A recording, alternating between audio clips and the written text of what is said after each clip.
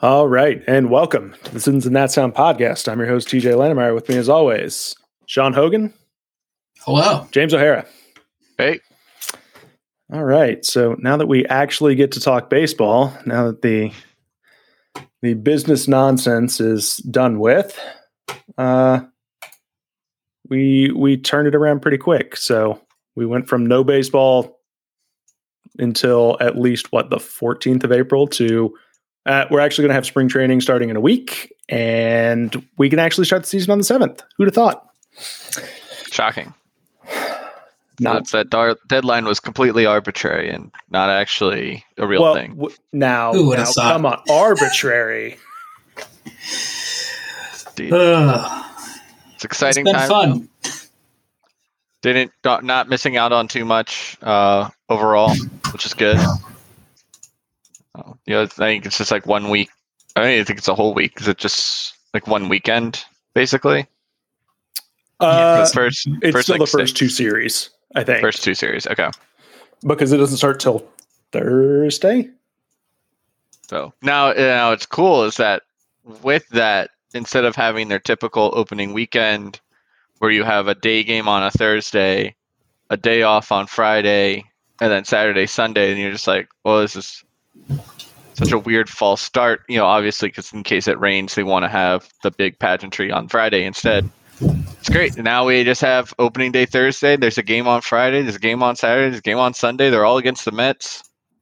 If the team was better, it would be really, really fun, but it'd still be definitely better than having that great. Now we're going. Now we're going. Yeah, I definitely understand. Having the day off in between, but you're right. It is much more of a true start. And now we get to start opening day at home instead of the Mets.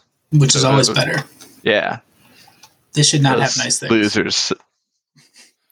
So we get to watch Jacob deGrom not get any run support and then watch us get obliterated by Max Scherzer.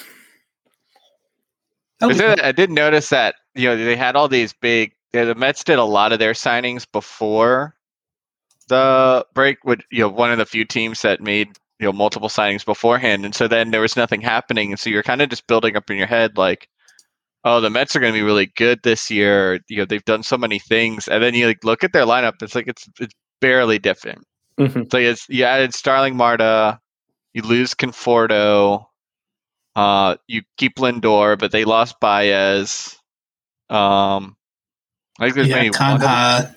And Canha, who's decent, but not anything special. Then you have Water Escobar, who's a star. They did get old. That is something they did. They added a bunch of aged talent. So it is definitely funny. Is that the way that break kind of happened? There were definitely some narratives people were kind of forming in their head with no obvious evidence to go against it because there was nothing happening. Besides negotiations, so you're just like, oh man, the Mets have built up a super team, and then you look at it when they come in spring, and it's like, it's pretty good, I guess. It'll be good enough for second in the division. Yeah, sadly, not the same thing could be said for the Nats. The Nats look exactly as terrible as you thought over break. Yeah, you thought they might bring in one of the names that was being thrown around, particularly in the infield where they are. Barren, I guess, is a polite way to put it. And they've done absolutely close to nothing. They brought in Nelson Cruz, who they can have hit dingers for 3 months and then pawn him off the trade deadline. Yeah, and it's a little surprising that they didn't get anybody else besides Nelson Cruz that would fit. I mean, they also have Sean Doolittle and as a relief pitcher who they're hoping for the same kind of thing with Nelson Cruz is, if he proves himself well for 3 months, somebody will want to trade for him because everybody always needs relievers. Everybody always needs a bench bat. And especially now that the DH is universal, you'll find buyers for both of those. It is definitely, I think it's surprising that that's all they did in that kind of 1 year front. 1 or 2 year deals they could have signed other people to. Especially because they don't have that many prospects that you're really getting in the way of. And if you look at the lineup, the projected starting lineup, I mean, Carter Kieboom might have been in it, but he was battling Maikel Franco. Mm-hmm. Who knows if he would have won that battle? Now he's definitely not in it. But Luis Garcia is still kind of getting jerked around between what's his name? Because I'm thinking the name Anderson Hernandez, and that's obviously Cesar Hernandez. Thank you. Big Anderson is blast from the past. And Alcides Escobar apparently is, Davies' ride or die at shortstop. So, I think the only spot was really outfield where they could have brought in another corner outfielder, and it looks like they're just going to say we're not going to fill that spot so that Lane and Robles can be playing at the same time. But maybe they were, and we just didn't hear the rumors. But it'd be kind of surprising that we heard absolutely nothing along those lines, and they were involved with people. Yeah. And it was weird too when they had signed Cruz. He said something along the lines of the team and I talked, and they're gonna make some they're gonna do some stuff to just wait and see. And yeah, I don't think there's anybody really left. No. And then one by one, the names went off the board. Yeah. Yeah. No, so there weren't even many when he was talking about it either. There was barely anybody left. Yeah. So no, it does make sense though when you think about a lot of people focus on that in free agency, like, oh, this guy needs to sign with a contender because so especially guys like Nelson Cruz who are only looking at 1 or 2 year deals and don't have a ring yet. He's like, all right, they're going to prioritize signing with a contender. But if you do that, in the off season, you're not necessarily going to guess correctly. And you could end up in the situation if you sign with a team that looks like a contender, say like the Phillies last year, and you're like, all right, I'll jump on the Phillies, and then they're close enough to contention, they're not going to sell anybody off, but they don't actually make the playoffs. That's the worst situation you end up in. Mm-hmm. It actually might be better if you just sign with a team will not contend, but is potentially a good ballpark for you to show off, similar to like Kyle Schwarber did, although Cruz is a right-handed hitter. So it's a little bit different, but sign with a team you know that's not going to contend, but you can trust the front office that they're going to make a trade.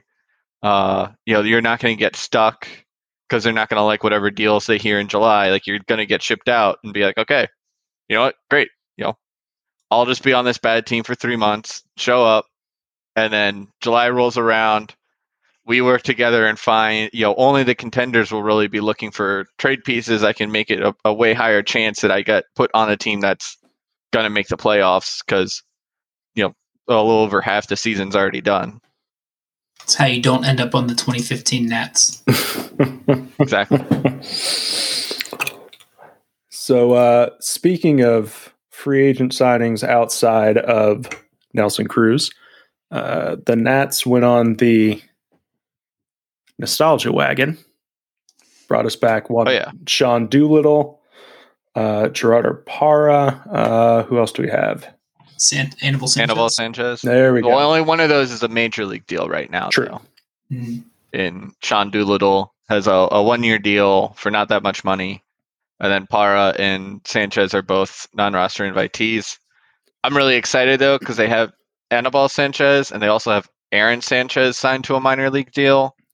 And I'm really hoping they just end up with both of them in the rotation, because I really like 2/5 Sanchez rotation.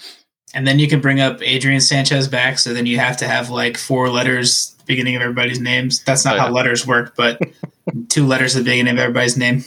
Yeah.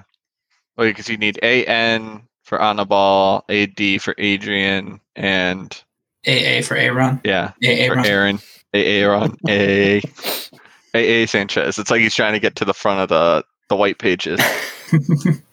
Yeah, I mean, looking at the rotation right now, it wouldn't shock me to have Anibal Sanchez in that lineup, particularly with the news that Strasburg is going to continue his normal ramp up to a season, which is approximately 6 weeks, which would put him 2 weeks into April, or I guess 3 weeks into April, before he's ready. That was something I was definitely sad that interview we did not have any video or audio of, because I really would have loved just exactly how deadpan he would have been like, I don't think this is the right season to be shortening my schedule. But I don't think anybody gives a shit about what we do this year. No. If we miss the playoffs because I missed the first 2.5 weeks of the season or 3 weeks of the season or whatever, then that would be shocking to everybody. Then his career has come fully full circle.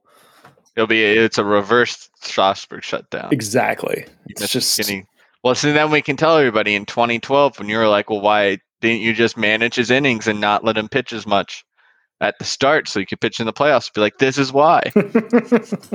You would have missed the playoffs. You needed him then. Looking at the rest of the roster, did Joe Ross get put on the 60-day IL recently? Joe Ross is on the 60-day. Yeah, like he got put back on because he had some surgery. He had bone chips. Right? Okay, that's right. In his elbow. Not the best kind of chips. No. Takis great. Bone chips bad. Ooh, Takis are your number one? Well, no, I just had Takis for the first time this week, so I'm big into Takis right now. Exciting. Are Takis technically a chip, though? Are they a corn snack? Are they? Well, oh no, I guess Takis are the chip. I was thinking of. Isn't there another one that's like more like a stick? So they look kind of like sticks, but they're actually just like a chip that's sort of rolled up. Oh, okay, all right. So it's kind of both. A chip, yeah. It's not your traditional chip shape. Yeah, tortilla chip snack is how it is defined. And then speaking of other injuries, we kind of alluded to it earlier. Carter Kieboom on the 60-day IL with a flexor tendon issue. Is that correct? Yeah. So, not great. Yeah, I saw something weird with that. I think like one of the reporters, I don't remember if it was like Chelsea Janes, somebody was like, "Oh, it's really surprising that how upset he seemed that he wasn't going to be able to start the season." And it's like, yeah, of course he was very upset because he knows how many chances he has left. Yeah, everybody can tell him that.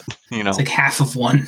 Yeah, that might be pushing it. You don't you don't want to not start the season, and especially Davey Martinez has shown he's not necessarily going to just make a change to make a change. We'll see. Maybe this year he gets pushed on it more by the front office, but we saw it last year that there was lots of times where people were like, well, why don't you put this young person here, or move these people around, and you stop letting Alcides Escobar continue to play shortstop, and Davey already seems ready to just let him play shortstop again this year. Didn't really do it that much last year. So you can totally see a scenario where the Nats start the season, Maikel Franco does pretty okay. They're not completely out of it immediately. Carter Kieboom comes back, and Davey's like, well, Franco's playing okay, so I'm going to keep him in, even though he's running like a 99 WRC plus. It's like, well, he's not good. He's just okay, and you're kind of fake contending. But Kieboom knows where he is, what's going on. So I can definitely understand you don't want to let somebody else get a slight head start on you when you're kind of clawing to stay here.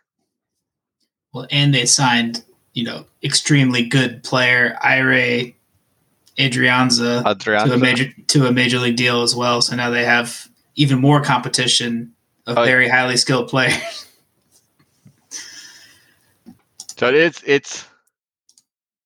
I think I was thinking about the best way to think of the Nats roster right now is just really if you just skim it. If it's like something's in front of you and you just look at it, you're turning your head and you kind of see it in the corner of your eyes.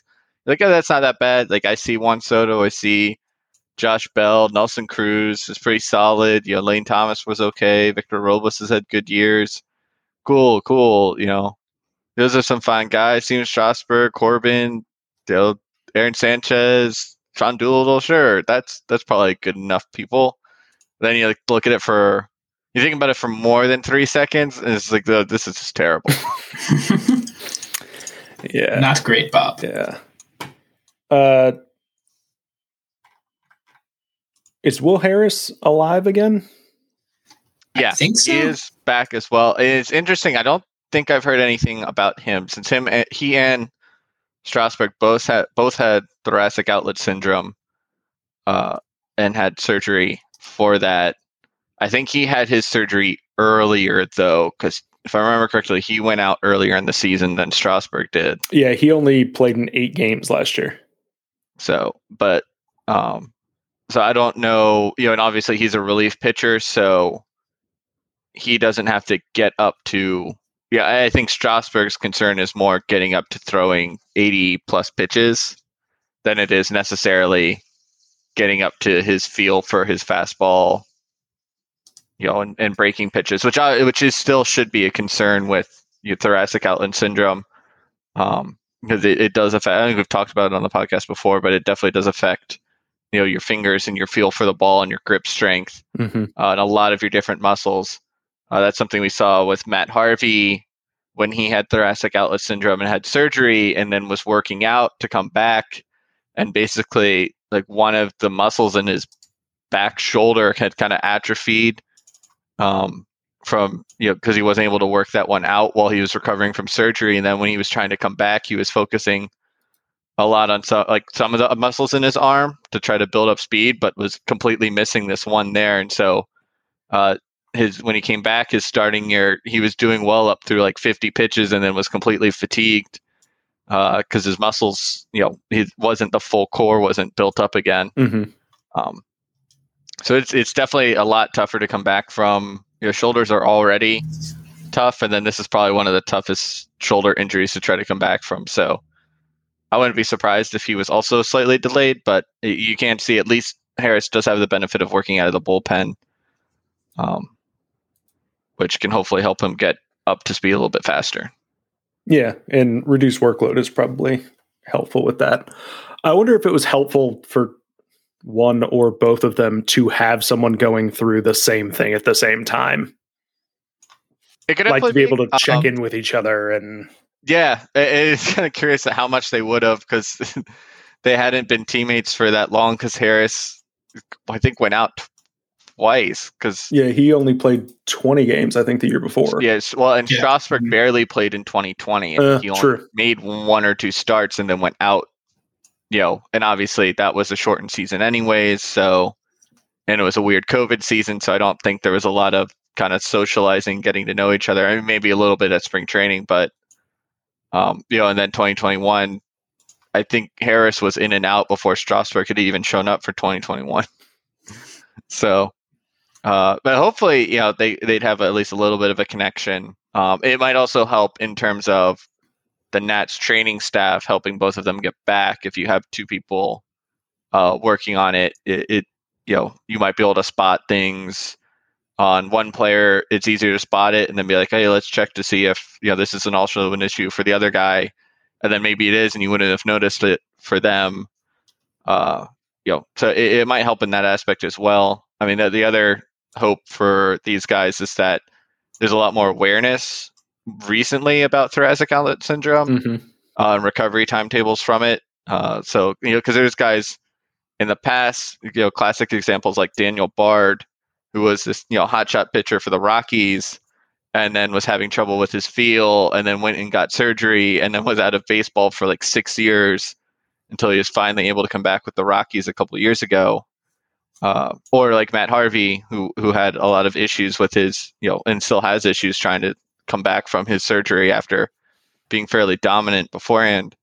A lot of the problem with both of those guys was just, not really having a good idea of how to rehab it, how to get them back into their pitching shape, and not treating it like a lot of other injuries we see in baseball. It's really just treated like you're injured. The doctor says you're healed, and now you go figure out how to play baseball right again. And we've talked about that on the podcast before with some of these guys who get injured and then they come back and they're healthy but aren't baseball healthy, and they do badly, and then people are mad at them for being bad. And it's just like, it was the injury. Just because they came back doesn't mean they're not. It doesn't mean they're not injured still in some senses. So right. Hopefully awareness can help them as well. Let's see what else is going on around here. So I guess just today, in addition to the collective bargaining agreement that was agreed on a couple of weeks ago at this point, MLB and the Players Association have agreed to expand active rosters from 26 to 28 until the 1st of May to kind of help with, the condensed schedule they're going to have getting back up to speed. They've also put back into play your Ghost Runner for extra innings. Yeah, not technically a real Ghost Runner. Correct. I don't like calling it that. I never truly understood. Like, I get it, but it's not really automatic runner. Yeah, maybe, I don't know. It's a Manfred Man. I think I'd prefer to see a real Ghost Runner. All right, you're not going to let the game go 18 innings and be a quagmire that way. Fine. Instead, we'll make the game shorter, but we'll make the quagmire like, oh, a guy hits a single to right field, and then now Dusty Baker and Davey Martinez are both out of their dugouts yelling about how the guy on the Ghost on second definitely scored and rounded third and home. And then Davey's like, no way. You only get to advance one bet. You advance however many bags the batter runs. The batter got a single. He only goes to third. I would be really enjoyed if you had everybody mic'd up for that. I think that would be great spectacle. I think you should have to choose what Ghost is on second base. Like, is it the Ghost of Willie Mays that's on second base? What's happening here? Well, see, obviously that would be after somebody makes the claim the first time that the Ghost of Willie Mays was who was on second base, and it was prime Willie Mays. So obviously he has scored. Then you have to go back into the rule book and add additional details that say either you're not allowed to declare dead baseball players, or you're not allowed to declare players, for specific ages. You have to take them at whatever competency they would be at now. They're just gonna have a ghost draft. Or like you said, you have to declare them ahead of time. You could also option up, the option. They're not going to have. I believe they're banning shifts now. Next year. Did that actually end up in this next year? Next year. Yeah. But alongside that, maybe we can have ghost shifts where the physical defensive players stay 2 on each side, but the offense is allowed to declare that their ghost runner on second is Ricky Henderson, and so then the defense is allowed to declare they have a ghost extra infielder who is guarding the bag so Ricky doesn't get a big enough lead. There's a lot around that they could be doing, which would be really entertaining for the fan. Would definitely speed up the game in terms of time played, or in terms of the amount of baseball played. It would not speed up the amount of time it would take to play, but I think it would be very interesting. I think you also would be able to kind of try to move, a lot of younger kids are moving into more of kind of that fantasy video games kind of realm, and you're kind of like, all right, we're going to bring in this kind of role-playing aspect to the game, where strategy card systems to really kind of decide. I mean, you could bring in dice rolls if you want. Be like, all right, you roll a die, and that sets what speed your Ghost Runner is for this inning.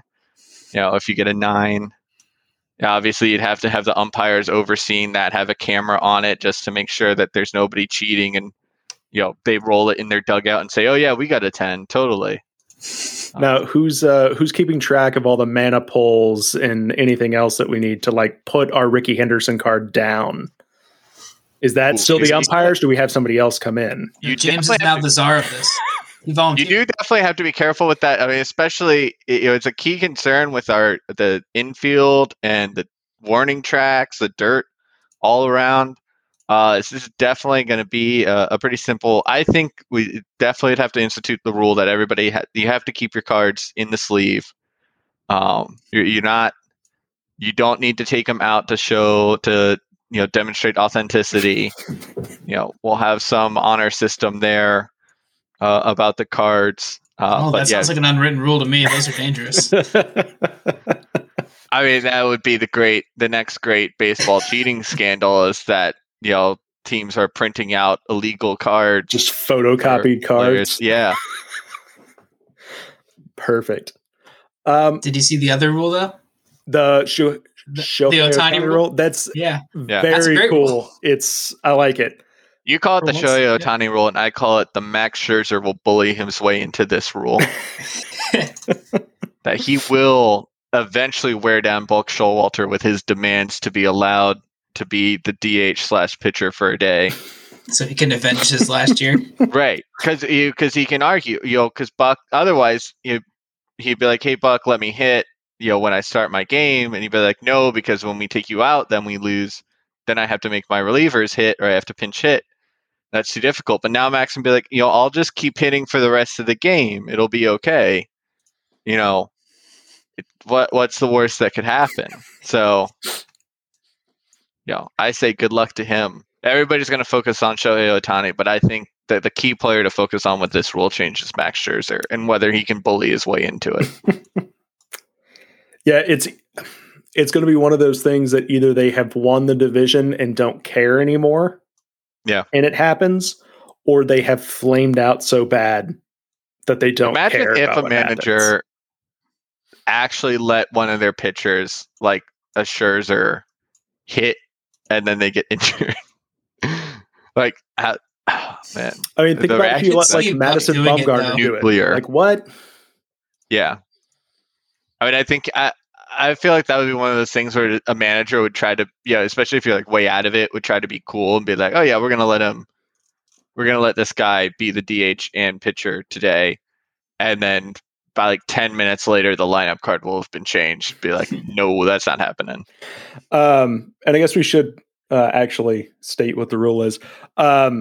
It's a ruling that says your pitcher, if your pitcher is your DH and you pull your pitcher, they can continue to DH for the rest of the game. You don't have to replace them in your batting order.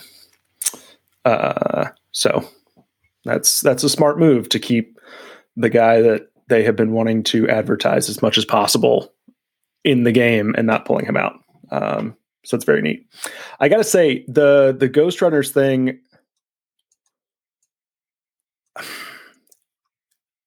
I have to figure it's going to find a way to stick around. Yeah. Just because there's no reason to have 18 inning games in the middle of May, and it's just why beat down these teams. And both sides seem to be okay with it because the players stay healthy and the owners avoid players getting hurt. Big money players getting hurt in these long games. Pitchers blowing out their arms. Yeah, and I mean, no, I would prefer they go to a method that it's like a little bit closer to NFL. Obviously, not with like the sudden death, but you play like a short, or like NHL, but not randomly taking two players off. But you just say like, okay, extra innings for a baseball game is now 3 innings. So you play the 10th, you play the 11th, you play the 12th. If after that, and you could even do it in the same way we do now, where it's at the end of the 10th, if the home team is winning, the game is over. Or if one team is winning at the end of any of these innings, that team wins the game. But if you get to the end of the 12th and you're still tied, then that just becomes a tie game. You just put it in the standings as a tie. Yeah. Yeah. I think at that point, you'd almost need to, you could do a couple of things. You could leave it as a tie, which everyone hates ties. You could go as kind of a hybrid of like, you play the 10th and the 11th without it, or you play the 10th without it, and then you start it with the 11th, something along those lines, just to speed it up at that point. Or you could go for what apparently they're going to do in the All-Star game and just have a home run derby at the end of the game. Right. Which at that point, then you'd have to go to like a hockey style point system where you each get a point for making it that far, but the winner gets 2. Oh yeah. Well, that's what I've always wanted to do, because there's like a drill you can do where it's like, you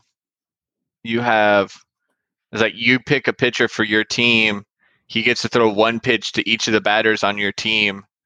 And then you just say like, whatever, they get one pitch and either they swing or they don't swing, and that's it. And they have to walk off. But I think it would be interesting. You can do a home run derby, more traditional home run derby too. But I think there's way more interesting gimmicky ways to resolve a tie if you wanted to, or if you wanted to try to stay more traditional, then I would say you just you go extra innings, you limit the number of extra innings that can be had, and you eventually just say, okay, this is a tie game. Yeah. I think right now they're in kind of the worst of both, where it's this weird thing that probably will speed it, has generally kind of looked like it's speeding things up. But obviously we don't really have enough enough data to really show that for sure. But also it then creates a lot of issues with the scoring. With, you say, well, does that guy get an RBI for hitting in a runner who wasn't, he leads off the inning with an RBI, but not a home run somehow? Mm-hmm. Does the guy who scored the run, does he get a run counted? Does it count against the pitcher's, run average, earned run average? There's a lot of things like that you're kind of messing with. It just gets a little wonky. Which I'm surprised that hasn't come up more, just from a player's side, because in the end, that's money. An RBI here, an ERA point there, like that's money in their pocket or out of their pocket at that point. No, I'm sure they've done the calculations, have decided that it's a fine price to pay for, not having to play as long for one game. But I think it might just be a thing where it's more like the owners have proposed that solution, and the players have, all they've done on their side to think about it is, does this work for us or not? And kind of came up with yes. And then that's just what's happening, rather than, I don't think this is a side where the owners say, like, hey, what if we broke ties this way? And then the players said, what if we did them this way instead? And tried to come up with what would actually be, the most interesting, probably best answer.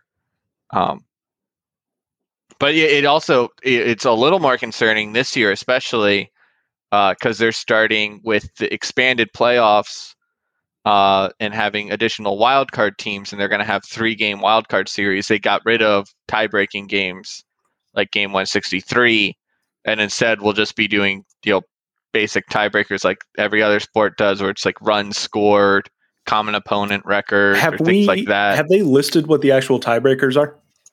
Not that I have seen, although it's definitely possible. But I would assume run scored, run differential, something like that will probably be in there somewhere.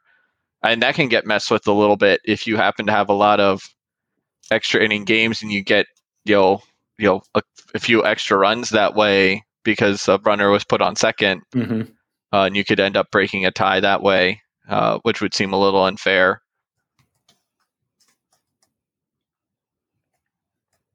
So I don't know if they've officially given out what the tiebreakers will be, but I would be surprised if runs wasn't in there somewhere. I'm looking. I think it also depends on who's tied, whether it's in division or wild card between people in different divisions. Doesn't look like anybody has said yet what it is. It just says that they're going to have statistical tiebreakers instead of tiebreaker games. So I know previously it was like head to head, as of last year. Yeah. Number one was like head to head winning percentage during the regular season. I have to imagine that's going to be number one. And then that may not last though, because did you guys see next year they're going to apparently have everybody play everybody else in. Well, that's what I was going to say. It's for these tiebreakers. Is now it's easier to do with common opponents or things like that, and have it be, enough games that you can say, okay, your record against common opponents is.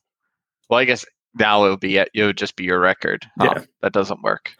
Yeah. Well, because also like I feel like it against the common opponents now it's like, okay, well.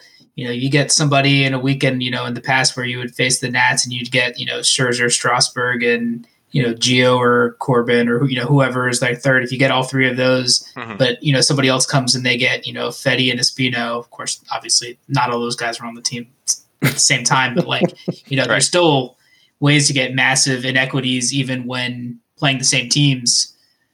Yeah. So I figured that they should just do run differential. I mean, that. Right. It's funny. That's the first thing Lauren brought up because that's how soccer does it.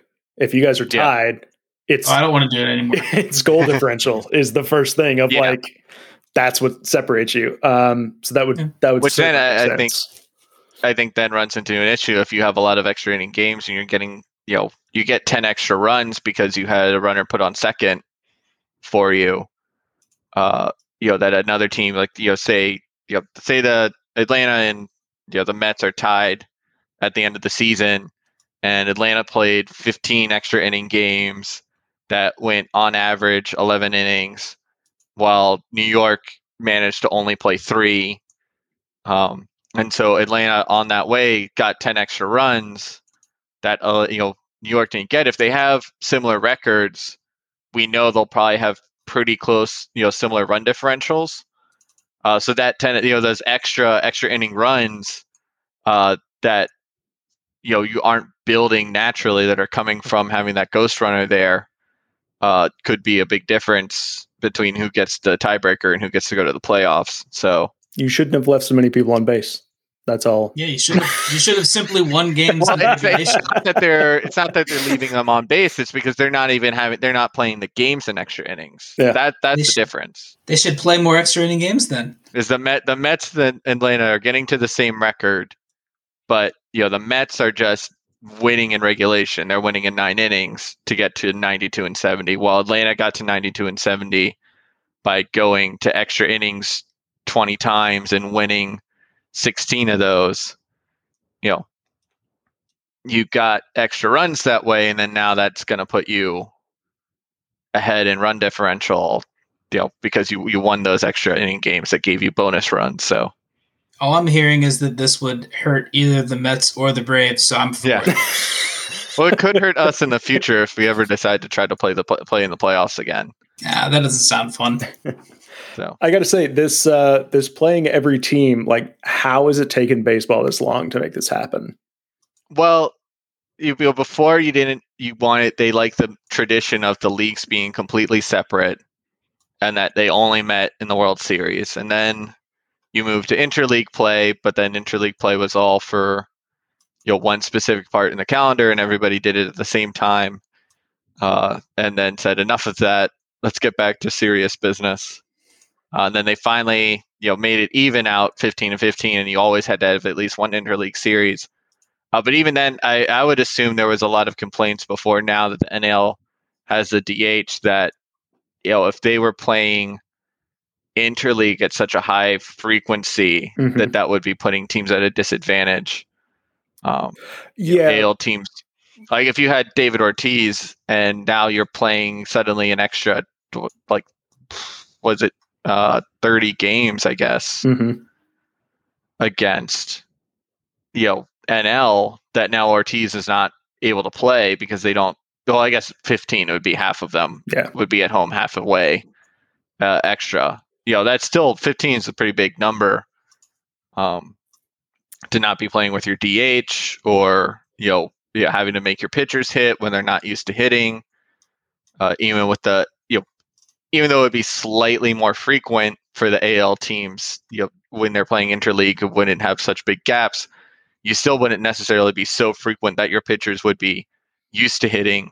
You wouldn't necessarily want them practicing hitting as much as they would have to for that, when still the large majority of your games they wouldn't have to hit.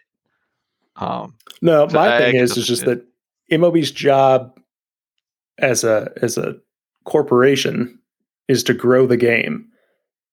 Yeah. And you should tell them that you shouldn't be waiting 6 years to see Mike Trout in your home stadium. Right. Well, and that's the same thing we say with college football scheduling is having the same problem, is that, you can only play so many games, and you kind of have to try to find that balance between rivalries and, seeing everybody. Yeah. So that's kind of the issues now is, if you want to play everybody an even amount of times, generally, then you're taking away from those in division games.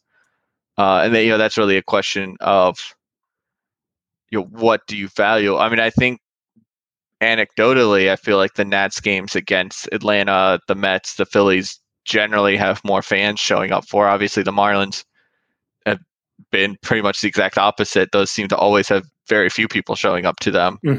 But I think those in-division games, generally, you do see a few more fans coming in. But, that's not always – they're not the only ones who are drawing, because also when the Yankees come to town, the Red Sox, Dodgers, Cubs, Cardinals, there's a lot of other teams that are draws.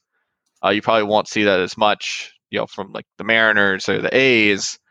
But you could still see where you're trying to kind of get that balance of, who do people want to see? Do you want to see all the teams a lot, or do you want to say, Mets, Nationals duking it out 5 times a year, 6 times a year? I mean, my thought process is it allows you to see the teams that are good for like that year, and then end up getting broken up and spun off into other pieces, or they have a couple of free agents leave or anything along those lines. Whereas, I mean, as we've seen for the last couple of years, where the NL East hasn't been particularly good. Yeah. Where every year it's like, oh man, this is going to be great. And then we all end up kind of shitting the bed a little bit. It would be more fun to have more of those other teams come in and at least get to see other people in the process.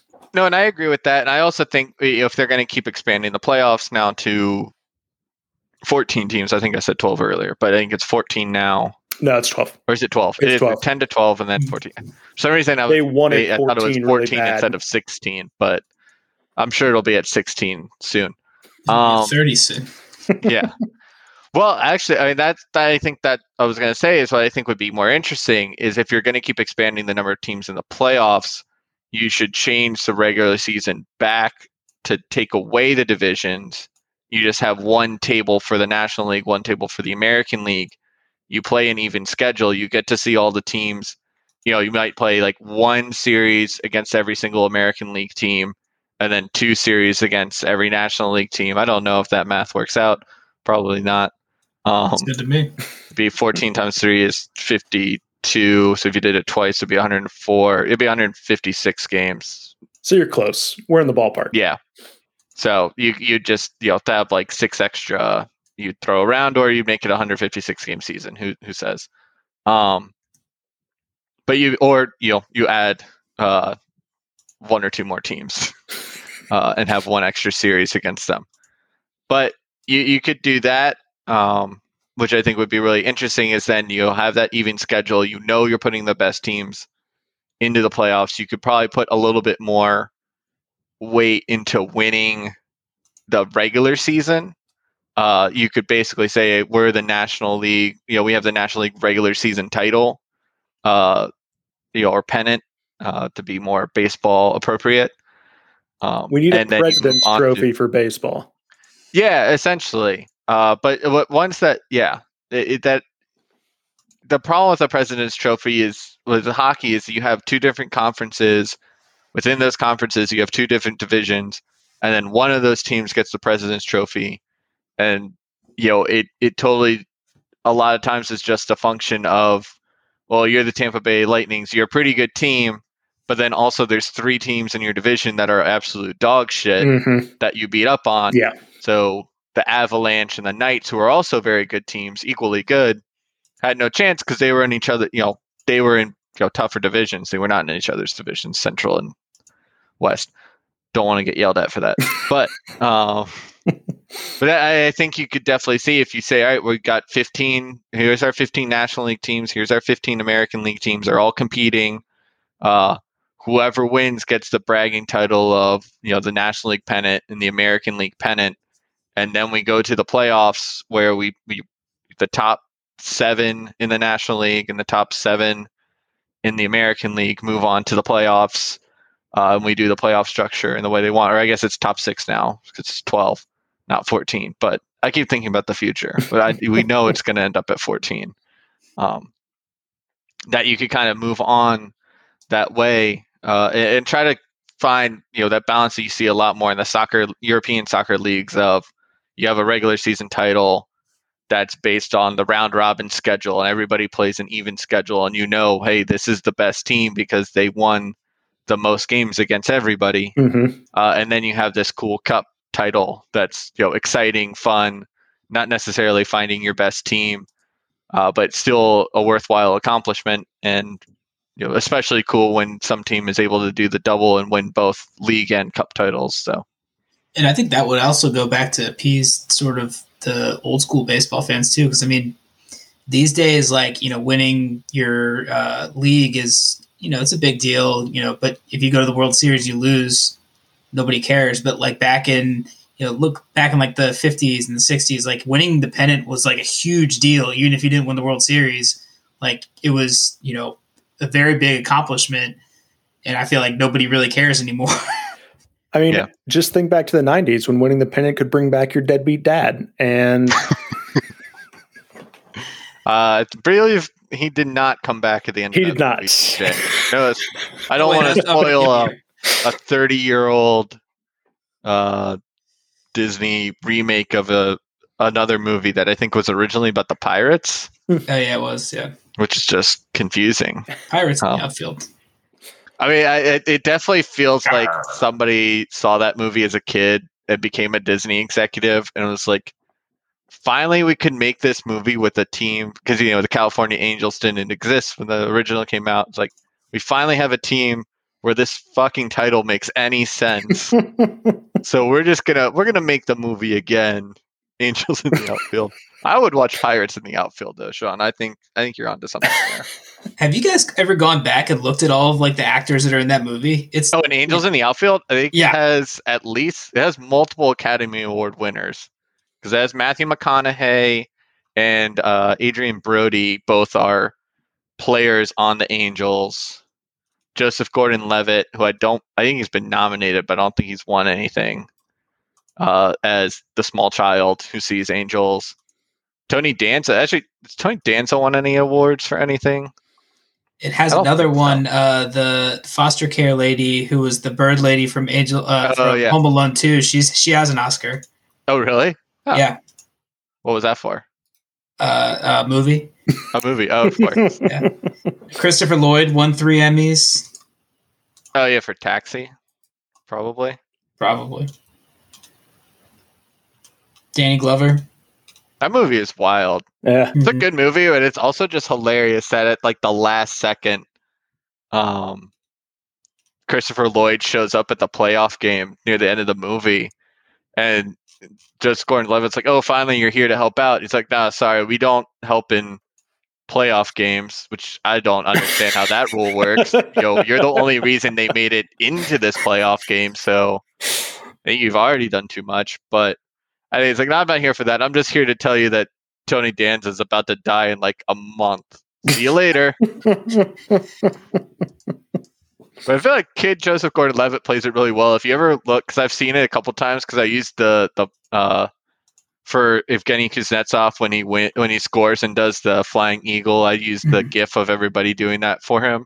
And if you look at it, kid Joseph Gordon-Levitt definitely does a good job of looking like very sad about him that he's lying to Tony Danza about this, but also like, I need you to have this nice moment because you are about to die. I am a child. So it's just really funny. If you look at everybody else's faces, like everybody else in that scene is smiling, and then Joseph Gordon-Levitt just has like trying not to cry, and very strong face. It's very funny. Great performance from him. Bravo. Now I have way too many IMDb tabs open. Who needs Fangraphs? It is really random who's in that cast. Whereas like Rookie of the Year, you have that one guy who was in American Pie. You have Neil Flynn, who played the janitor in Scrubs, who apparently was traded to the Cubs. Or no, was a fan of the Cubs, but I think he was on the Indians in Major League. Or it's the other way around. I can't remember. Got Daniel Stern. It does have Daniel Stern as a pitching coach. Of Bethesda fame. Looks kind of... I feel like Sean Doolittle is trying more and more to look like Daniel Stern in that movie without anybody noticing. Oh yeah, Gary Busey. I forgot about Gary Busey. Yeah.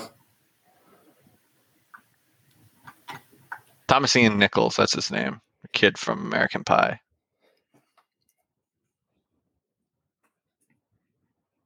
So, great. Just to round it out, I have to look up Little Big League. I don't think anybody's in that movie. Well, they had to have somebody in it. Otherwise, they would be able to make the movie. Isn't it weird they don't make kids' movies like that anymore? Yeah, they really don't. Well, now they make series. And excuse you, it has Dennis Farina in it. Thank you. Ooh, oh boy, Dennis Farina. Wow, top billing. Yeah, this is a not a star-studded cast. Uh-uh. Oh, it does have that guy that I always confuse with other more important people. I think Sean, this would be a fun if you put another trivia game together sometime. Be like, I'll just name actors from this sports movie, and then you try to guess which one it is. That is a good one. Because just for the pure hilarity of you just listing off the Rookie of the Year cast, and these people are just like, what fucking sports movie has Matthew McConaughey, Adrian Brody, Tony Danza, Christopher Lloyd? What is happening? I don't remember this prestige baseball movie.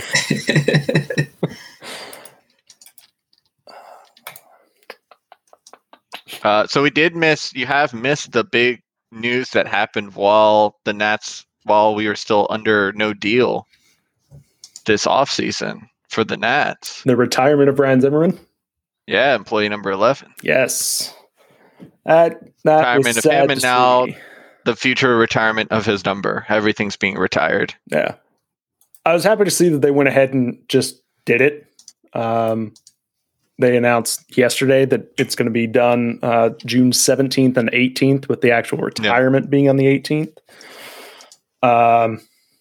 No, I mean, it's not surprising. They were also very fast on getting Jason Worth up on that Ring of Honor. It's so fast that there are times I keep forgetting that he's there, and then we'll look and see it and be like, oh yeah. Oh yeah, him. They had a whole thing for that. Yeah. It was in September 2018 where things were not going well. They're just like, please stick with us. Stay in the fight. Here's something fun. Yeah. Well, and when you think the odds are that he comes back and plays this year, that he gets tired of retiring and then they have to cancel the retirement. Zimmerman? Yeah. I feel like he has no momentum on things. He's very stasis. So I think the second he decides to do something else, he will never change what he's going to do. So I think it's once he's I'm going to be retired, I think there's absolutely no. I don't know if he'll even lift baseball bats again. Well, he has to for his personal services contract. You think so? Actually, written in there, it says, "I will not hold baseball bats." Baseball bats, no. Held enough. No, he definitely strikes me as somebody not like Brady or Favre would be like, I got nothing better to do. I'm going to go play more. These suckers will pay me to do it. No, I mean, honestly, I would imagine there's part of him that kind of wished he just rode off into the sunset after 19. With how 2020 and everything else went, that you're just eh. Yeah. No, I understood why he was trying to just, everybody wanted to do that 2020 victory lap season. Yeah, definitely. That's why he came back. That's why Kendrick came back, and then he opted out. And then I think he kind of realized that people kind of wanted to watch Ryan Zimmerman one last time. Mm-hmm. So it's I'll come back for 2021. I think, kind of finally was kind of coming to that realization of it's not really a point to doing this again, even with the DH. And I think knowing the DH was probably going to start the season was probably the only reason why he didn't announce his retirement last fall. Mm-hmm. That was probably just enough of a pull. Well, if you come back, you can just DH. You don't have to do the field and things like that. That'll make it easier. You don't have to be quite as, you don't have to do quite as much warm up workouts. You don't have to prep your arm anymore for throwing and things like that. Which was probably, a small pull. And I think you kind of just but why? For this team, really? I was going to say, so if the Nats don't sell last year, like they did, do you think he comes back? I think there's a reasonable chance. I think the Nats kind of got screwed, unfortunately, with Strasburg using the opt-out, and so they had the big contract for him. They couldn't do the same for Rendon, and then, of course, also then Strasburg hasn't been able to perform. Scherzer not really fading at all, and ending up being in another realm of a giant contract where you could have probably have reasonably hoped before 2019 that you would have been at a number you actually could have signed him back for, and that you could have had that you would have had the DH and would have been able to keep Zimmerman around. That you could have kept enough of these guys. Trey Turner wouldn't get traded. I think before some of those things happened, you could have reasonably expected you could put that team together, and Zim would have stuck around for one more year with that team. But you can definitely see why with the team they have now, there's not really a point for him. Yeah. He's still going to get paid to be a teacher to the young kids anyways. So why not do it while not beating up his body? Yeah. Exactly. And I got to say, between Strasburg and Rendon, like, could you have a worse pair together or a worse set of luck between those two after those contracts were signed? It's hilarious that you just don't hear any really anger about that, because you knew they signed for identical deals. The Nats had to pick one of them, and you can't really be like, well, way to go, dummies, you picked the wrong one, because neither has done anything. They've both been injured almost the entire time since then. So Rendon has played in 110 games in the last 2 years. Yeah. And even then, a lot of those games were not very effective because it was just like, I'm healthy enough to get on the field and I feel bad I'm not playing, so I'll go out there. Well, so he started awful. His last season. First season was actually decent. WRC plus of 153, hit 286, 418, 497, like a 395 WOBA. Like that's not terrible. But last year, oh, good gracious. Yeah, well, I think it's kind of the way the injury pattern was. He started 2020 well injured, and then I think he played like a little bit more and then was injured again, and then I think was injured to start this year. Yeah. And then, when he probably came back too early, looked terrible, and then went back out again. So then that, those bad first couple weeks carried a lot of weight going forward. So it's unfortunate, because I would have liked to see both of them on the Nats and doing well. Would have been my ideal choice after 2019. So this is kind of the worst of both. But, hopefully they can recover, especially Strasburg, since he's the one who's still on the Nats, to kind of have a good couple seasons here to close it out. Yeah. Let's see. So we've talked about Zim.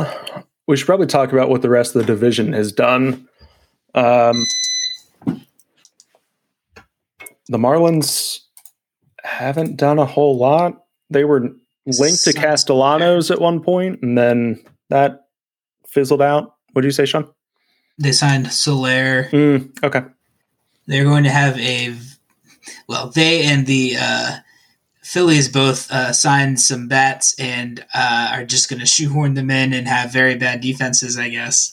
So the Marlins signed both Avisail Garcia before the lockout and then Soler afterwards. Nice. And then I think that AL Central represent. Yeah, they already have a couple of obvious DH candidates too. Between, I forget who, Sanchez, their first baseman. Am I making that up? Is Avi Garcia still just like an empty batting average? Mostly, yes. More or less, yeah. They traded for Luzardo, right? That was waivers, or that was the deadline. Deadline. Oh, is that part of the Marta deal? They dealt Marta to the A's and for Luzardo in return. Yeah. So he's actually been throwing hard in spring training, which is a good sign because he was horrible last year. He's got destroyed. So that's interesting. So he almost gave up 2 home runs per 9. No, they've mostly done the same thing the Nats did, which was just sign a few random people. Although, weirdly, unlike the Nats, I think they signed Soler to like a 3-year deal. Not for that much money, so it's still probably tradable, but... And Garcia's was 4, too. Yeah, it is. They haven't signed anybody else. Not even, they've signed one guy to a minor league contract, it looks like, unless I'm doing something wrong with this free agent tracker. So, no, and there's definitely teams out there that prefer when they're trading at the deadline to trade for... cost control, trade for people who are going to be more than 1 year. You don't want to trade for a rental for 3 months and then miss the playoffs and then they leave. So I can sort of see it on that end, but 3 and 4 years also might just be too much. It's like, well, I wanted to commit to 3 months and 1 extra year. I did not want to commit to 3 years after this. If you trade him to me now, I don't think he's that useful. The Braves went ahead and bid farewell to Freddie Freeman. And that was a ridiculous decision. I don't understand it. So you let Freddie Freeman walk when all it would have taken was money to bring him back. Yeah. And not that much more money. No. Compared to what they do. No. I will say that he probably ended up getting paid less because once they traded for Olsen and signed into the deal, that kind of took all the competition off for the Dodgers. But, I mean, it still would have been not that much more, I would assume. No. And then the Braves go and send multiple prospects. Sean, you can speak to how good those prospects are. Over to the A's for Matt Olson, and then extended him for another 8 years. So the Braves do have, in recent years at least, a track record of their elite guys kind of come out of nowhere. Like your Acuñas and like Ozzy's, they were good prospects, and then they shot up right at the end, right before they got to the majors, whatever. They weren't top all the time, but the guys that are consistently top 100 guys all seem to end up sucking. And those are basically the kind of guys that they got rid of in the deal. So I think they'll be okay. There's not any sure thing. Pache is the name guy, but he's sort of Roblesing. Of course, he's younger and has a lot more time to come back, but he's sort of in the same kind of boat of he can be an elite defensive center fielder with a lot of speed, but if he doesn't hit, whatever. And I mean, the other guys, they have a shot, they can, just like any prospect, but it's not like they gave up for amazing talents or anything like that at 4 canvas guys. Okay. But yeah. The Braves do anything else? They signed a bunch of relief pitchers. Well, they got Kenley, so they basically traded Freddie for Kenley. And then they signed McHugh, and they signed Kirby Yates. Was Kirby Yates hurt? They signed him 2 years for pretty cheap. For some reason, I want to say he's coming. Yeah, I think he's coming off Tommy John, so I think he's going to miss most of the year. But yeah, pretty much. Oh, and they re-signed Eddie Rosario, which he was good down the stretch for them, but I think that he's going to come back to being Eddie Rosario pretty soon. Yeah, but more of a lightning in the bottle kind of thing. Better them than us. All right. They didn't re-sign Jock. Mm. So they for a team that won the World Series, they left a remarkable amount of those guys. Let a lot of them go, which is, I don't know, maybe the right decision because the Nats didn't and have looked bad since then. But it's also just, as a person who appreciated getting to see the play, we kind of missed out on seeing a lot of those guys after they won the World Series because of COVID. Only got to watch them on TV, but even that was, nice. That it would be weird if you're just okay, well, we won the World Series. So get these guys all out of here. Hope these new guys are good instead. Well, hope you like Matt Olson. I mean, they're going to be good, but it seems like they could really put themselves give themselves a much better chance of repeating if they signed one more of those guys. And, they don't have to do anything crazy, but I mean, right now, Alex Dickerson's going to be he's going to be their starting outfielder or DH until Acuña comes back. Their bench has Brock Holt on it. They could have done a little bit more around the edges, I think. And, their rotation, they always got all these young guys that they can just sort of throw and, some of them will stick. But, given the amount of money that they made, from winning the World Series and, their payroll wasn't really that much to begin with. That's the funniest thing is that they tried to claim, we just don't have the money to pay Freddie what he wants. Even though one, they're not on the luxury tax, they're not close. The difference between Olson and Freddie wouldn't have put them over. Two, they're a publicly traded company, and everybody can see their books, at a kind of high level and how much revenue they made from the World Series winning year. And it's just, what do you mean you can't pay Freddie Freeman?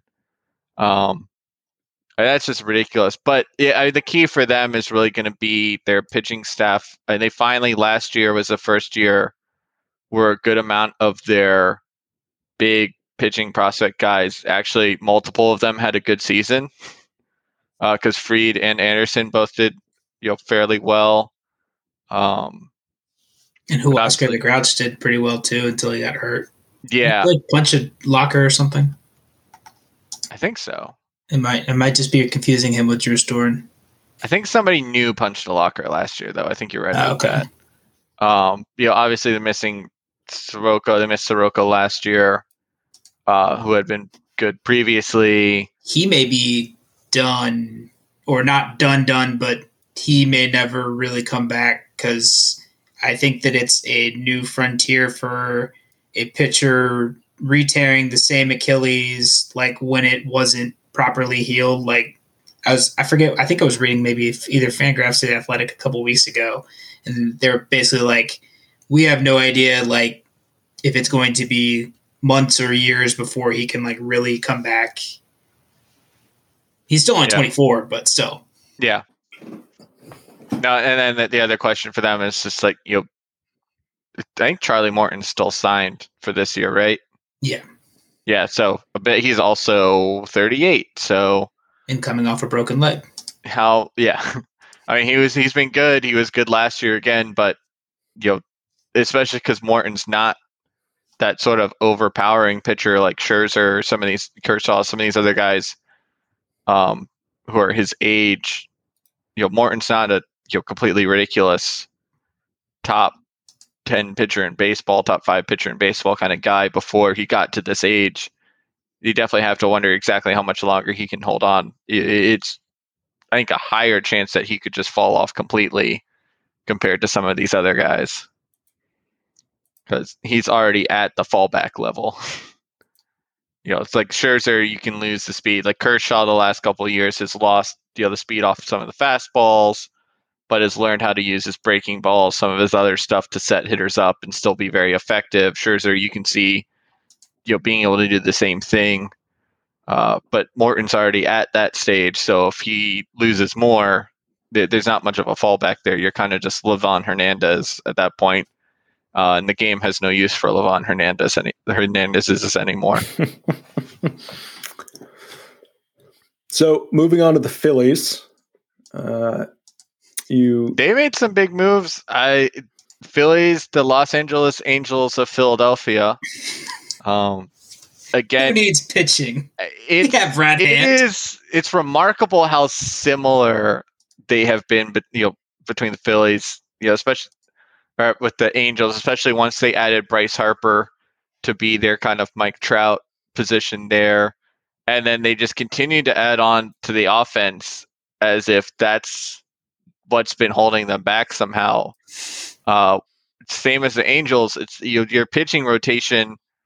The Angels have Ohtani at the top. The Phillies have Wheeler. The one thing the Phillies do have is they have Wheeler and Nola, so that gives them 2 good pitchers.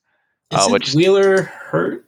Is he? I don't. For some reason, I thought that he was going to be like iffy to start the season. I want to say he had like a shoulder thing. It may not be as bad as what I originally heard, but I don't remember. I know Petreo, when he was doing his like top starters right now for MLB Network, Wheeler was on there. So okay, I assume there's some assumption. There's a lot of starting pitchers, so I don't think he would have been included if there was some assumption he wasn't going to be back soon. So. According to the Philadelphia Inquirer, Philly's Zach Wheeler his status is the biggest story in Philly spring training. Well, there you go. So we don't know for sure. So maybe they don't. Maybe they only have one good pitcher. But they have the option for multiple good pitchers if they're both healthy. Not a thing the Angels have. The Angels have no relief pitchers. The Phillies also have no relief pitchers. But in an interesting manner, it's a lot of names you recognize, but you recognize because they have been pretty terrible recently and had some good years, but they were much further in the past. And Kyle from division Gibson. rivals, because they have both Brad Hand, who everybody loves to hate, and Jeurys Familia, previously of the Mets, who basically has tanked the Mets last 2 seasons, along with Dylan Betances. So Brad Hand, also previously a Met. that's true. Brad Hand was on the Mets. So I'm trying to remember. I think they had somebody else completely. Their bullpen. Corey Knievel. Knievel, yeah. I don't. The funny thing is, I think they finally don't have Robertson anymore, though. Oh yeah, I think he's finally off the books. I'm trying to like pull it up because there was somebody else.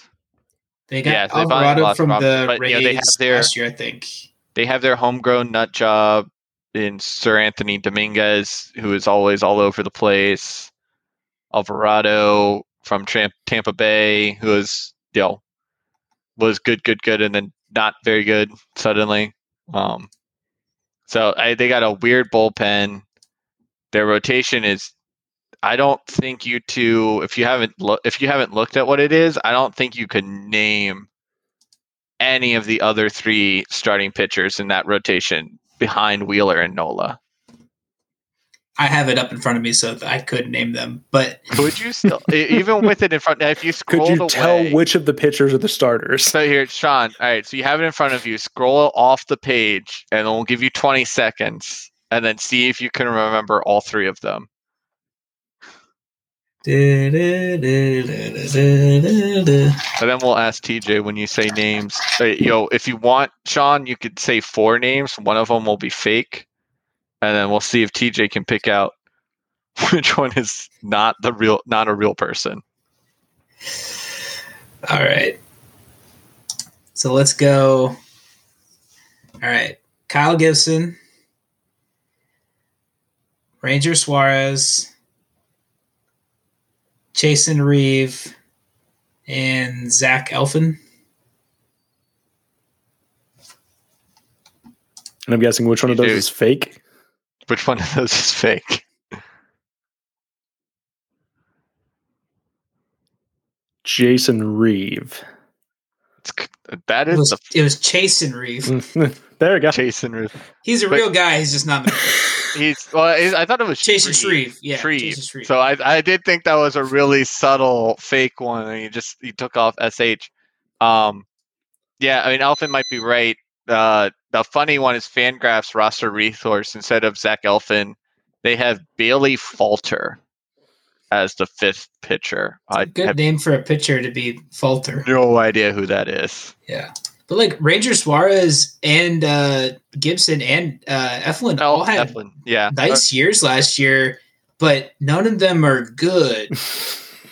Like, there's no reason to expect them to be good again, right? Oh yeah, especially with the tire fire of a defense. Yeah, Eflin had knee surgery last September. Okay. So that's why Ranger Suarez had like a 3-4 season last year, but he also had the luckiest of all time. So I mean, good luck with. So we never actually said who they added in Nick Castellanos and our favorite Kyle Schwarber. So they got a slight step ahead of the Nats in Big Dinger Boys race by they have Schwarber, Castellanos, Harper, Realmuto, and Hoskins. Nats sadly only have Bell, Cruz, and Soto. Now, don't get me wrong. I'm hoping they give up 1,000 runs a game, but Kyle Schwarber in Citizens Bank Park could be real fun. Oh yeah, no, it's gonna be like the Angels. They're gonna score 1 million runs and lose by 6 every game in the 9th inning because they give up a 6-run 9th, blowing through 4 different relievers trying to get out of there. So you'll watch every Phillies game will be like that one Nats-Mets game in September 2019. So the Phillies will just keep getting up 8-0 and then desperately trying not to lose 9-8. And you blow it. So that'll be if that actually is how it plays, if it plays out the way we expect the season, it might actually garner some sympathy for Phillies fans having to try to watch that night after night. Impossible. This is penance. So I'm looking at the MLB free agent and hot stove tracker on MLB.com. Mhm. And they still have Trevor Story's status as qualifying offer rejected. Interesting. Maybe Did he it's not sign like official 2 yet? days ago? Yeah, so I guess I think that one went official. I know like the Correa one took a couple days after it was announced to go official, but I thought maybe Story hasn't yet. They might have had some sort of backup. Because I thought it was weird. Correa was definitely like he was announced, and then it was like a day and a half later they finally said like official. Carlos Correa signed. Weird. Yeah, and it's some still of the not Nats updated ones, on his player page either. yeah, some of the Nats ones have taken a while as well. Like Cruz, it took almost like a week between when. Yeah, because They they said he had a deal. had to make the move for Doolittle the day of to put him on, and then Cruz like still hadn't been announced yet. And it was it was straight up a week later. So it was very weird. So there might just be something going on with the having spring training and the compressed, and the off season on top of each other like this. I mean, they might just be slow in processing certain things that have to be done to allow a contract to become official. Especially because I know like the collective bargaining agreement gives them like a fairly standard contract, but I believe most players can have. There's like some wiggle room on some of the clauses you can have added in or taken out. But then if you do that kind of customization, then that has to be, and if you have opt-outs like Carlos Correa, I think does, a Story might, I don't remember.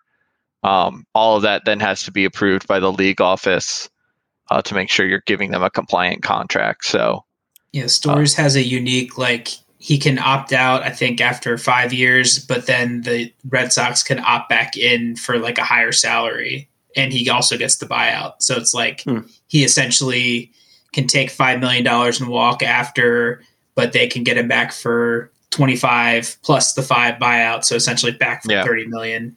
Of course, so I could definitely see something like that. One with so many things going on at the same time that they have to review, but then also with the new CBA rules, if it's unique things like that, they might have to be, you don't have them memorized as well. You might be taking more time to really go through and make sure like, oh, let's not say this is an approved contract, and then somebody comes back and says, no, that you can't do that under the CBA. We actually outlawed that perk, or just like yesterday. I was going to say, speaking of not being able to do that, how NHL, ridiculous! Yeah. So if you don't follow hockey, is Evgeny Dadonov? Mm-hmm. Yeah. Was traded last summer from the Ottawa Senators to the Vegas Golden Knights in a fairly panned trade. I don't think people thought it would work at the time. Dadonov also has a really huge cap hit with his contract, salary cap hit. And so Vegas, because they have a lot of very expensive players and are right up against the salary cap and are starting to struggle and have some guys on, they're staying under the cap because they're keeping guys on IR, and would like to take those guys off of IR so that they can help them not miss the playoffs.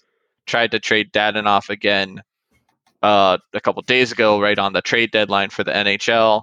I think to the San Jose Sharks. No, to the Ducks. Oh, the Ducks. All right, I knew it was one of the California teams.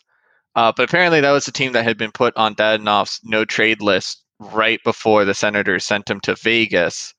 But Vegas somehow managed to never get the updated list, either from the player, his agent, or the Senators.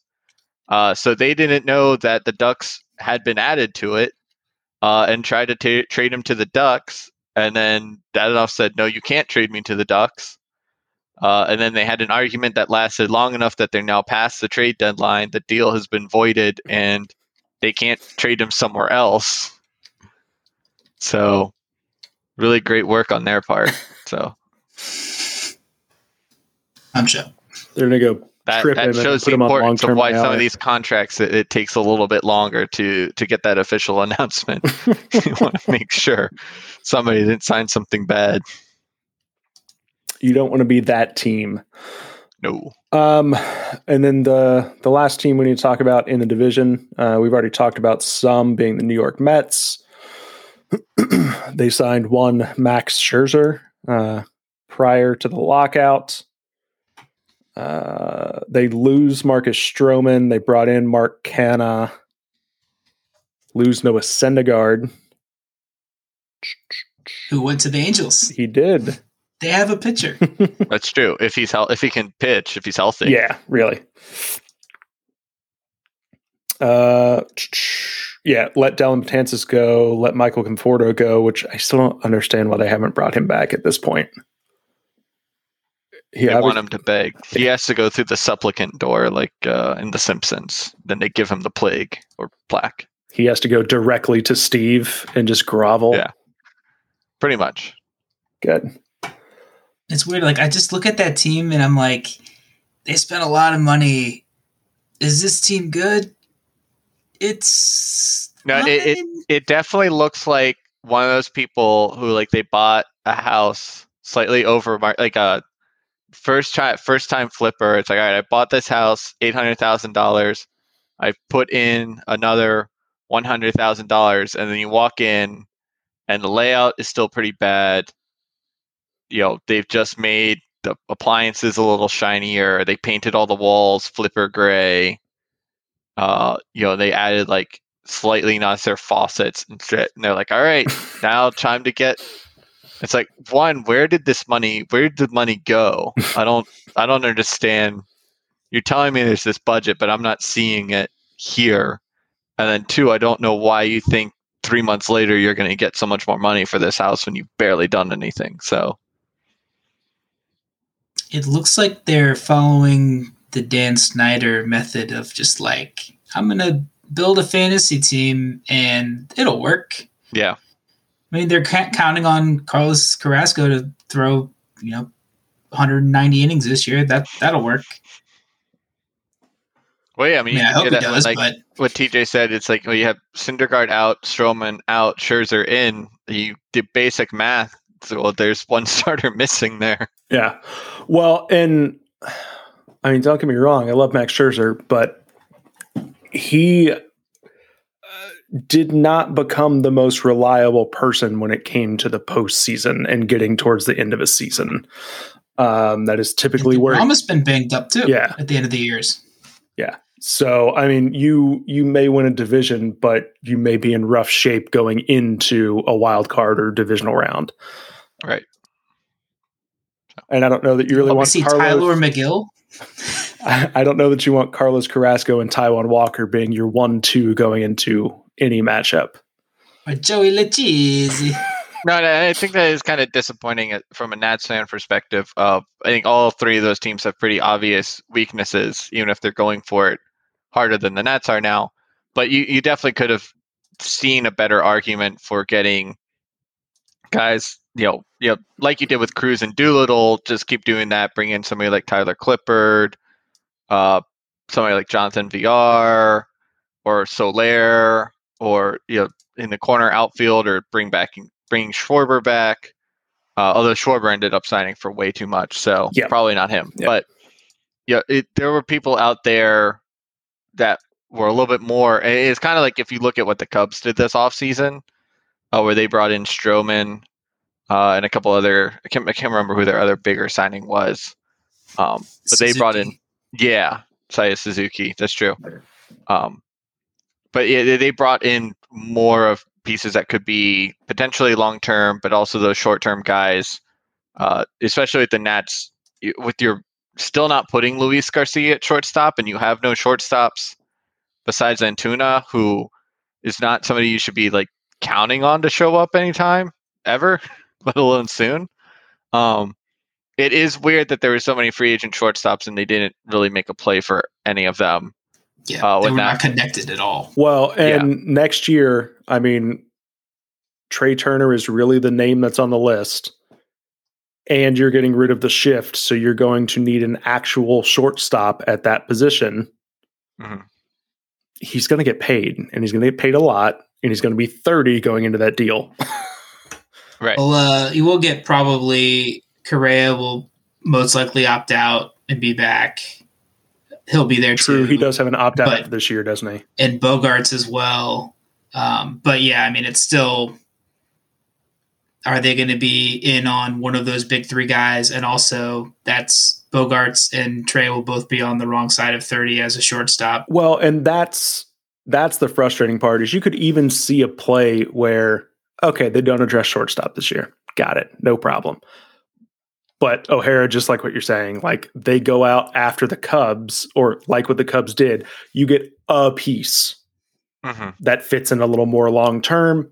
The rest of it's kind of just pieces, and you see what happens. You see where the chips go. It doesn't work out. You move on from the 1 year pieces, the trade deadline, get a couple of things back, and then try again in free agency again, bringing in one more piece and seeing if you can then work it out. Or if the chips fall correctly, that, hey, we can get a couple of pieces in and fill a couple of holes and you're in good shape. And it's actually a little concerning to me there, because I'm like, does that mean that Rizzo doesn't think this is going to be a quicker turnaround?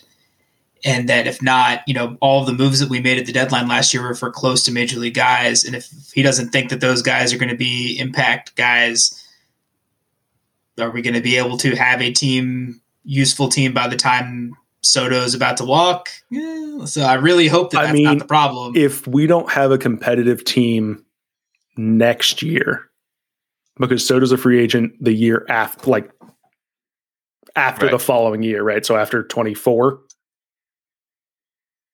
Right? Yeah. Yeah.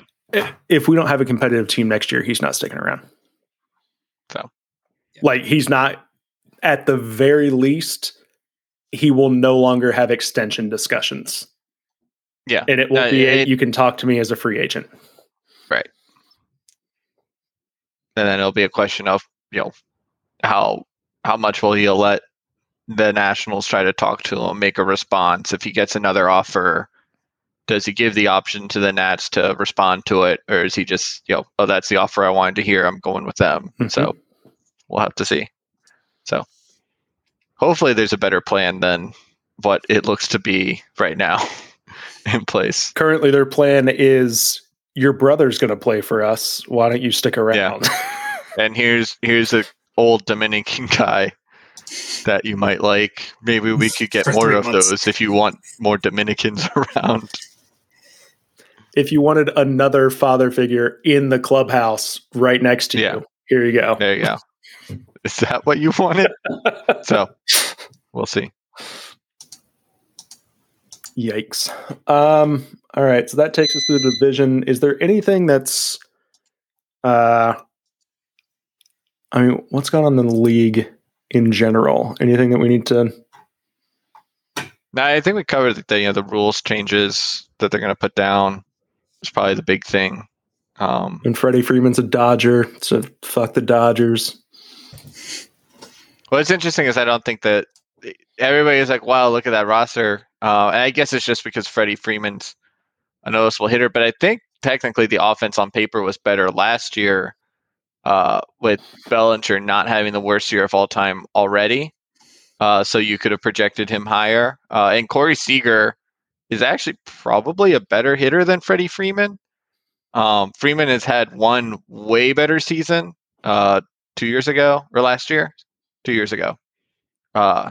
He hit ridiculously, but otherwise, Freeman's a half step behind Corey Seager. So, and you didn't have the DH, and that's what's also doing a lot of the lifting. Is it's like, well, look at this lineup. We have Max Muncy and Freddie Freeman, where you wouldn't have had that option before to fit necessarily all those kinds of guys together. Right. But it is definitely funny. I think it's just taking another team's stars, since Corey Seager was homegrown, and now you're doing it again. It's like, well, we took Trey Turner, and now we took Mookie Betts, and now we've taken Freddie Freeman. It's just like, oh, come on. And if Cody Bellinger can do anything, literally anything,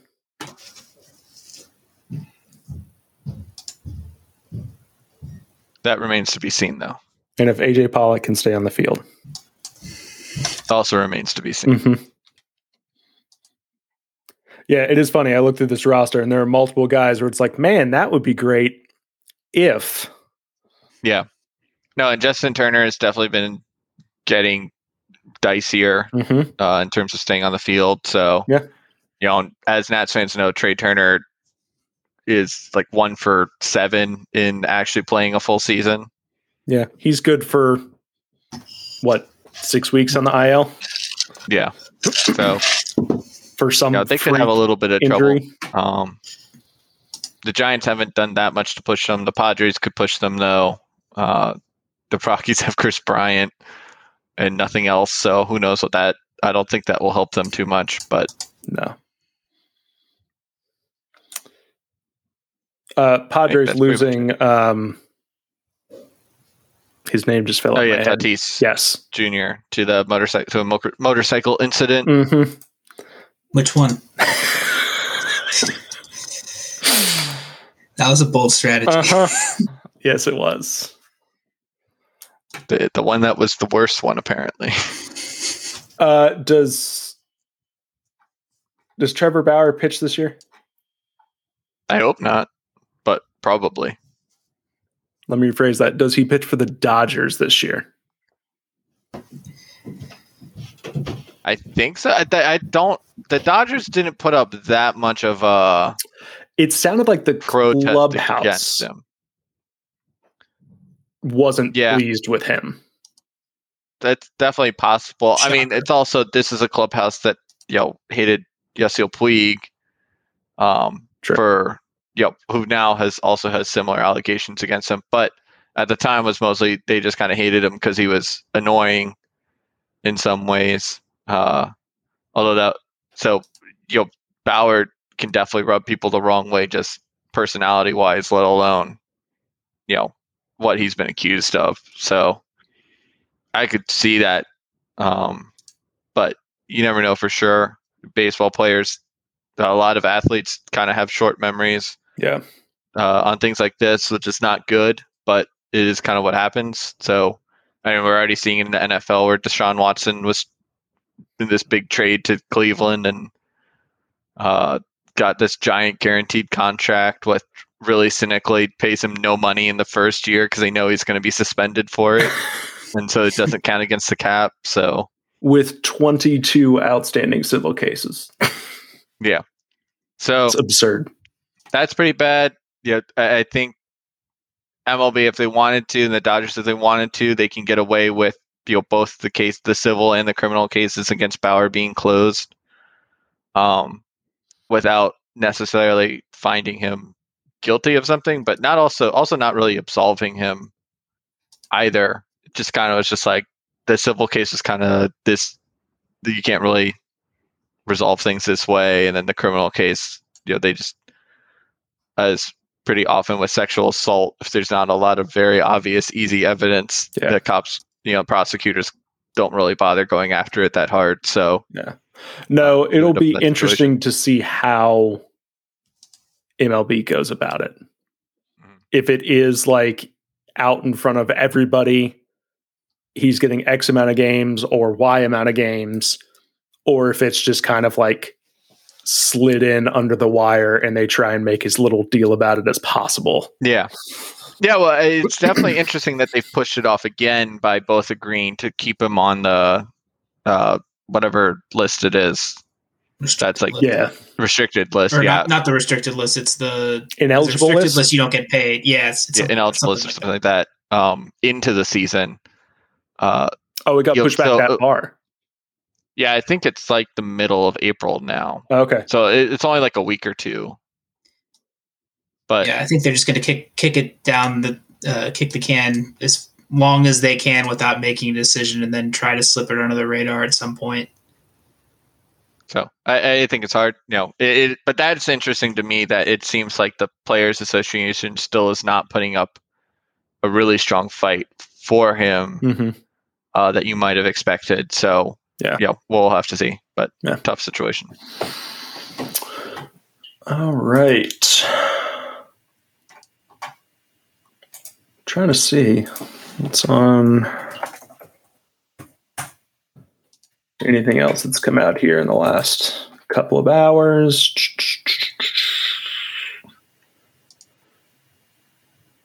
Joey Gallo avoids arbitration. Whew.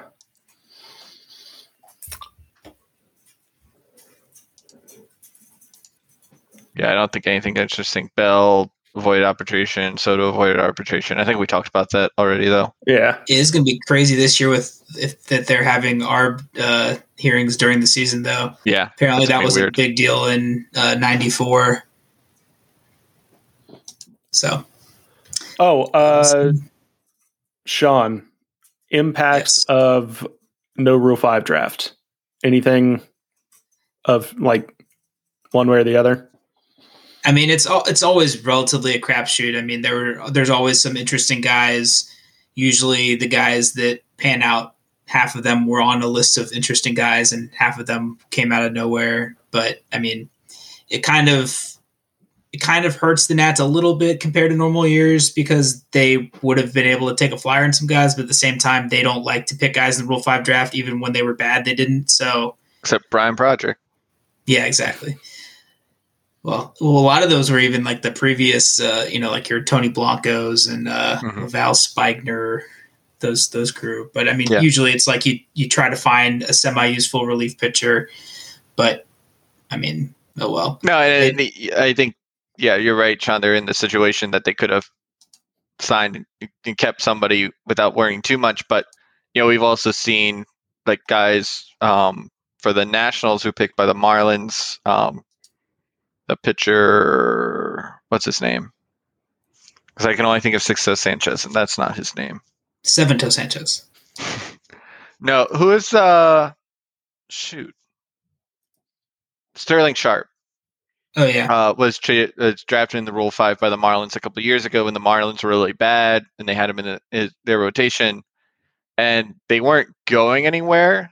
He wasn't doing that well, and they returned him because they were just like, well, even though it doesn't matter, it's not costing us anything to let him keep going badly. We want to look at other options instead. So, Rule 5, with the way rosters are now, there are very few. It's a very small handful of interesting players, and then even if you're in a good situation to keep them, you still might not. So it's really just like try to raid the Rays and the Yankees of all of their toolsy guys that they tried to slid under the radar. Question: do you think the Nats are done at this point, or could you see them going after any of these remaining Conforto, Tommy Pham, Johnny Cueto type? Well, they're not going to do Conforto because he has a qualifying offer, unless he gets past whatever time in spring. But then if he does, I think there'll be other teams more interesting to him that would come calling once the qualifying offer period has expired. Pham could be interesting, though. I mean, they could use another outfielder, and he's a guy that they could bring on and flip. He's not going to be expensive. Yeah, so I could see something like that. Yeah.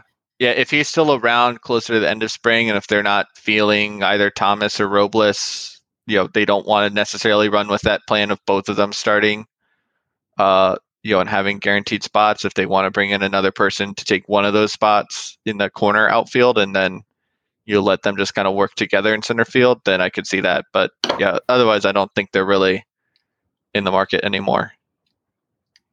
Okay. All right. I think we have covered just about all that we're going to cover. Let's look at the calendar. Opening day is 2 weeks away. Exciting. So my thought is we'll do this again here in about 2 weeks, just before opening day, and maybe we'll have a new outfielder, or maybe we'll have the same lineup we currently have. I really enjoy how we scheduled this a week ago. We were like, I don't know that we can really stretch Nelson Cruz and Sean Doolittle, and here we are. Well, it did look dicey for a minute there. We got through a lot of topics in the first 20 minutes. Yeah, that's true. Luckily, we finally found some interesting things to talk about later. So we'll see. Hopefully, we'll probably have the final roster. We'll be close to it based on the cuts. They'll give us an interesting idea. Like one of the things we had mentioned, but probably nothing but Cade Cavalli was not in the first round of cuts today. So, like I said, probably nothing. They're probably not going to keep him up, especially because we want to keep his innings managed. But he is still around for now, and a lot of the other guys kind of at his level expectations were all sent down. So All right. At least they're letting him stick around for a little bit longer. I think with that's officially all the news that has happened. Yeah, because he's thrown 3 innings in spring so far. Yeah. Okay. Yeah. Probably. But I think they just want to see him one more time and then get another appearance and then send him down. That makes sense. All right, then we will talk to you all in 2 weeks. Until then, we are Ghost.